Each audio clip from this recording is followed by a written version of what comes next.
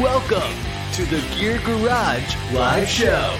This weekly YouTube show covers whitewater rafting, river safety, Oh God, I lost my paddle! gear, and anything else Zach feels like rambling on about. Well, happy Monday and welcome to the Gear Garage Live Show. This show I do every week where I answer questions that have been submitted, talk about things I just feel like talking about. And if you have questions, please put them in the comment section below and I'll get your questions there. It's just like a time for me to, be online, talk about things. You might be listening to this as a podcast. This is meant as a live YouTube show. We do take the recording and put it as a podcast. It should be on like Spotify and all the things. So if you're listening to the audio, awesome. It's really meant as a video podcast, but the audio is there if you're interested in listening. And I have a few questions I'm going to answer today, but the first thing I want to do is look at Whitewater Guidebook, which is a website that we do, and just talk about some of the things that all the podcast, all the videos we do are here. There's a way you can subscribe to Apple Podcasts, Google Podcasts, Spotify, whatever.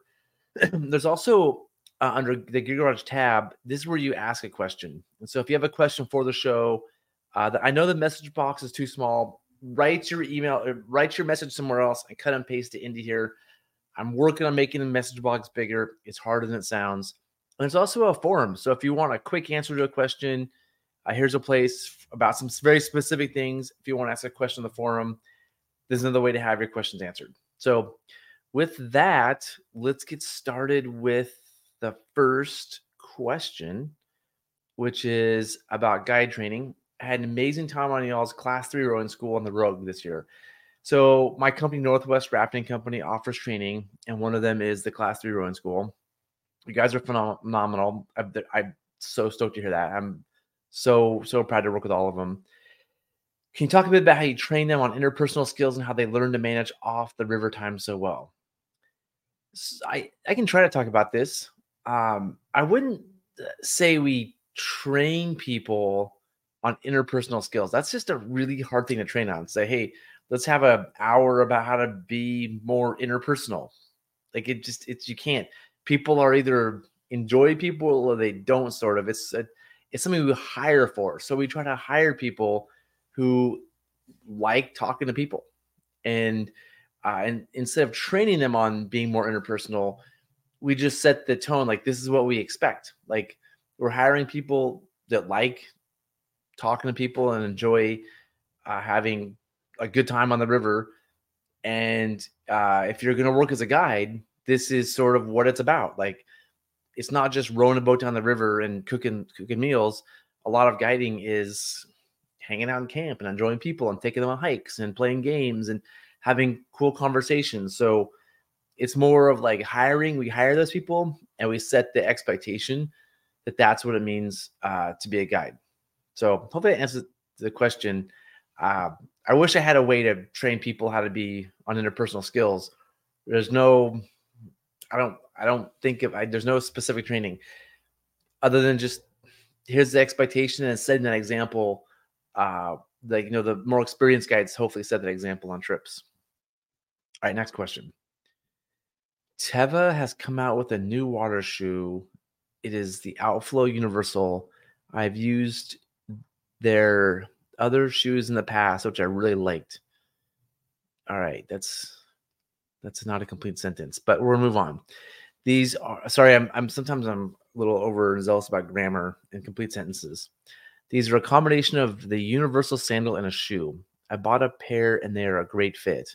What do you think? I know you're big into shoes. Okay. I like shoes. I think river shoes are important.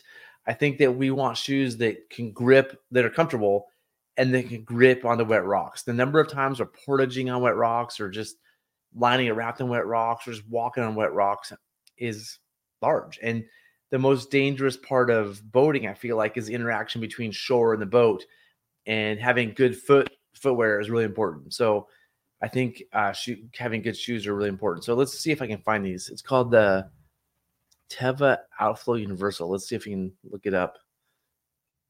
Teva Outflow Universal.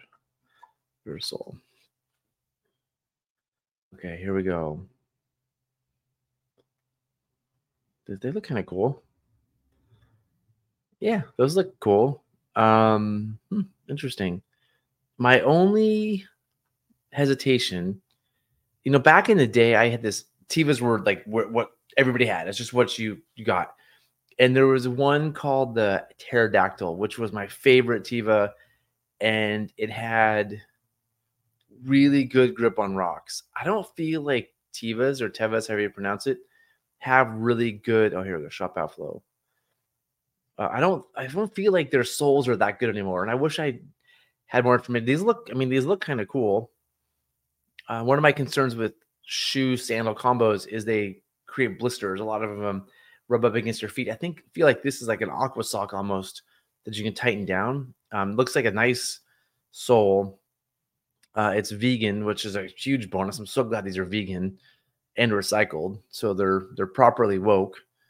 Let's just see what it says about the recycled. Treated with Life Natural, a peppermint-based anti-odor treatment. Man, recycled mesh, best for day hikes, water activities. It doesn't say anything about the sole that has me super inspired. There's nothing here that says like super grippy on wet rock. I would love to know that. They come in cool colors. So yeah, these look pretty cool.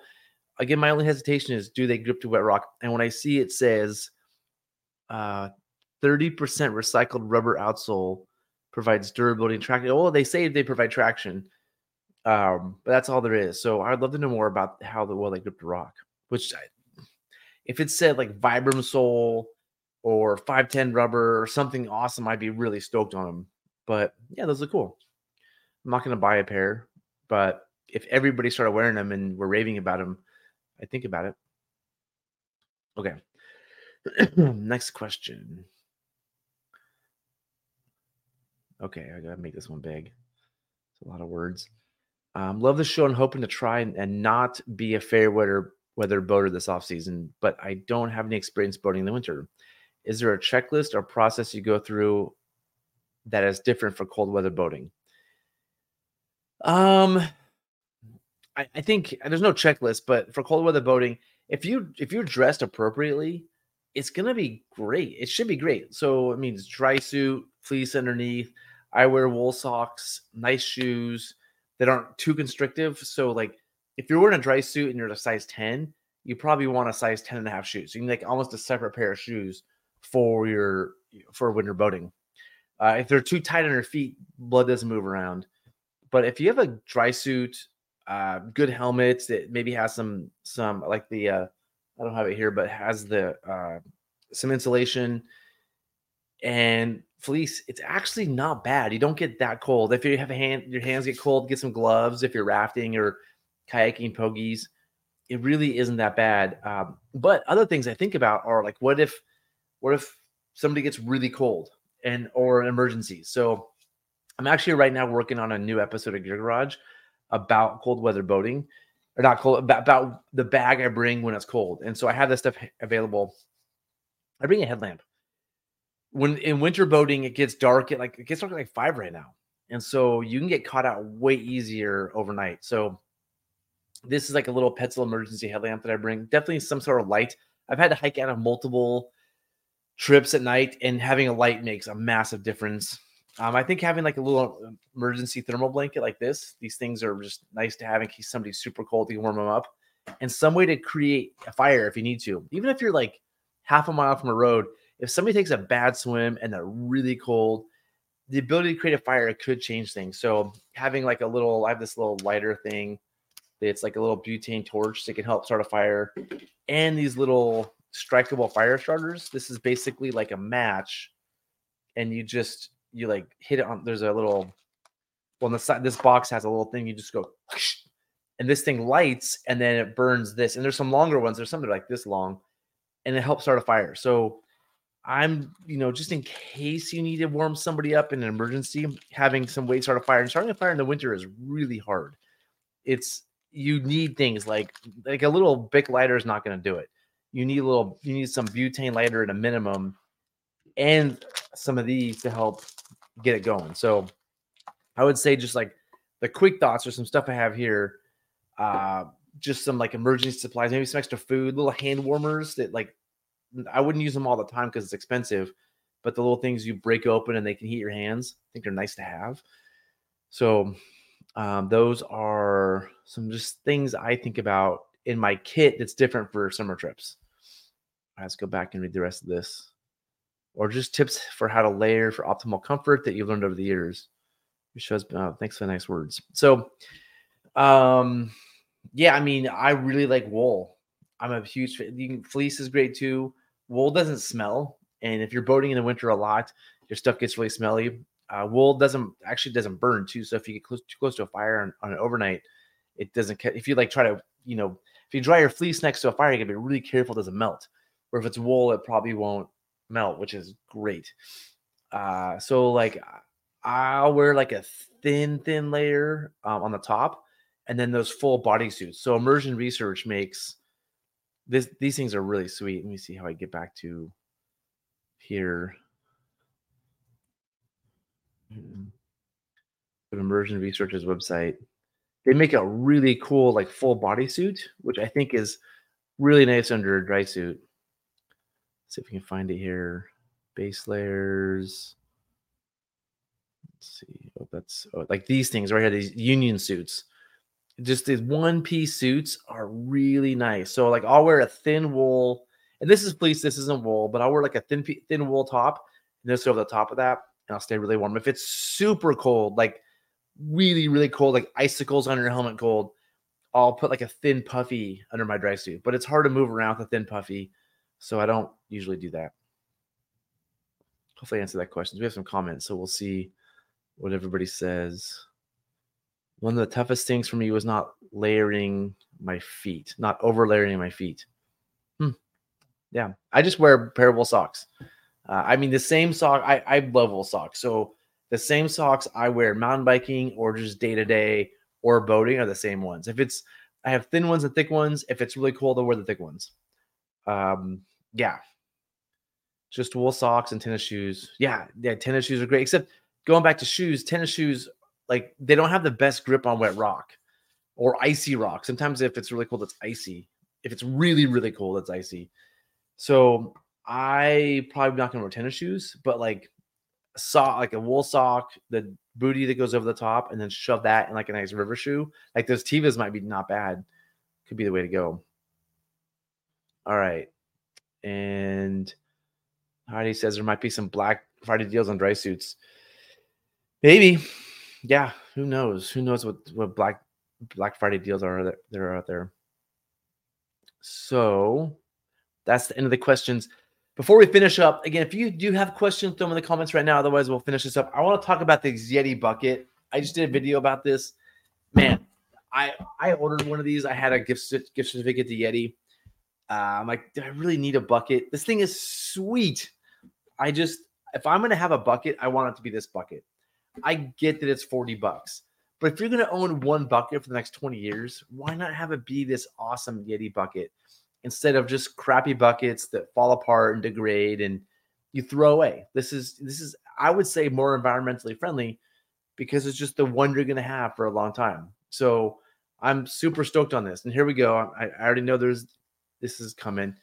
You can buy a food grade bucket with a lid and seal and a handle for $3. You totally can. Go buy your $3 bucket. It's not going to last that long. You're going to get like 4 years out of it. This is a 20-year bucket, and it has the rubberized bottom. It sits really nicely on things. If you're upside down, I have no problem standing on it. I know you can buy buckets for $3 or $5 or whatever. I am just stoked that Yeti makes stuff that is going to last a long time. Like if I want the best bucket in the business, I can buy it. If you are like, no, that's stupid, it's expensive, Yeti's ripping me off, cool, don't buy it. Buy your food grade buckets and buy a bunch of them. I, as an outfitter, I own a lot of buckets. We have buckets for trash. We have buckets for hand washes. We have buckets for transferring food. I know how long buckets last because I have to buy buckets every few years. We have buckets for recycling. I have tons and tons of buckets, and I watch them degrade over time. And I throw buckets away every year. I'm pretty sure this bucket is not one I'm gonna throw. And this would last me easily 20 years versus me replacing buckets every 4 years. This is the equivalent of like 5 buckets, which I have to take the time to buy. You have to go online, buy your $3 food grade bucket, and you have to have it shipped to you. And shipping is expensive because it's a large thing. Getting buckets shipped, I usually buy like 10 or 15 buckets at a time. Shipping is not cheap on 10 or 15 buckets at a time because it's a massive, massive thing. I guess you go down to the hardware store, but then you get like the Ace Hardware logo on the side or the Home Depot logo on the side, which is fine, I guess. But I don't know. I'm a big fan. And these tie down things are just bomber. All these, you can see these holes. They're bombers. So again, I know a lot of you are not going to buy this bucket. You're going to say, Yeti stuff's too expensive. Why would I spend $40 on a bucket when I can buy one for $3 or $5? I get it. But this is an awesome Christmas present. So I know you won't buy it for yourself. I totally get it. I don't care. I don't get a commission from Yeti. I'm not affiliated with Yeti. I don't even have that much Yeti stuff. I had a gift card, so I bought a Yeti chair and a bucket to just because I was curious. I have a gift card because a Yeti product I bought was recalled. What was? It was that. Those really cool soft coolers with the magnetic tops, but the magnets would fall off. Like the magnets, the little tiny magnets in there that closed it. If you used it a lot and opened and closed it, eventually, and I saw this happen, these little tiny magnets would fall inside the cooler, and people were accidentally ingesting the magnets, which I thought was really stupid that somebody would accidentally eat a magnet. But when you see how many of them there are and how small they are, I was like, I can actually see that falling into something in somebody. It's possible. And you don't want to eat a magnet. That's not something you want in your body. It's just a random magnet. So anyway, they recall this $300 soft-sided cooler that I loved. We used it on so many cool trips. And it was durable as bomber, but whatever. And I got the chair and this thing, and I'm pretty jazzed on it. So I know there's haters that think Yeti stuff's super expensive. Cool. Yeah, go buy your $3 buckets. Be perfectly happy. But I'm stoked. But if you have some friend who's a boater and you can't think what to get them, everybody secretly wants this. Whether you talk smack about it or not, everybody secretly wants this bucket. Everybody's going to be super happy with it. And there's really cool colors. So it's $40. It's a great gift for a boating friend for Christmas or Hanukkah or their birthday or New Year's Day or Thanksgiving, whatever it is. So that's my thoughts about that bucket. And that's all I have for the show today. Thank you, everybody, for watching. We'll do this. I'm back from Thanksgiving, and we'll do it the week after Thanksgiving on Tuesday. Submit questions if you have questions, and I hope you guys are getting out there winter boating. The rain hasn't quite come. There's a little blip of it a little bit. But here we go. Here's some comments. Best bucket ever. Yeah. Love this bucket. Yeah. Let's just embrace it. Be like, hey, I own a $40 bucket. So what? It doesn't make you a bad person to own a $40 bucket. It is a great bucket. It's a very nice thing to have. But if you have comments, questions for me, and if when I get back in the week, I look forward to a show a week from tomorrow. Thanks for joining, everyone.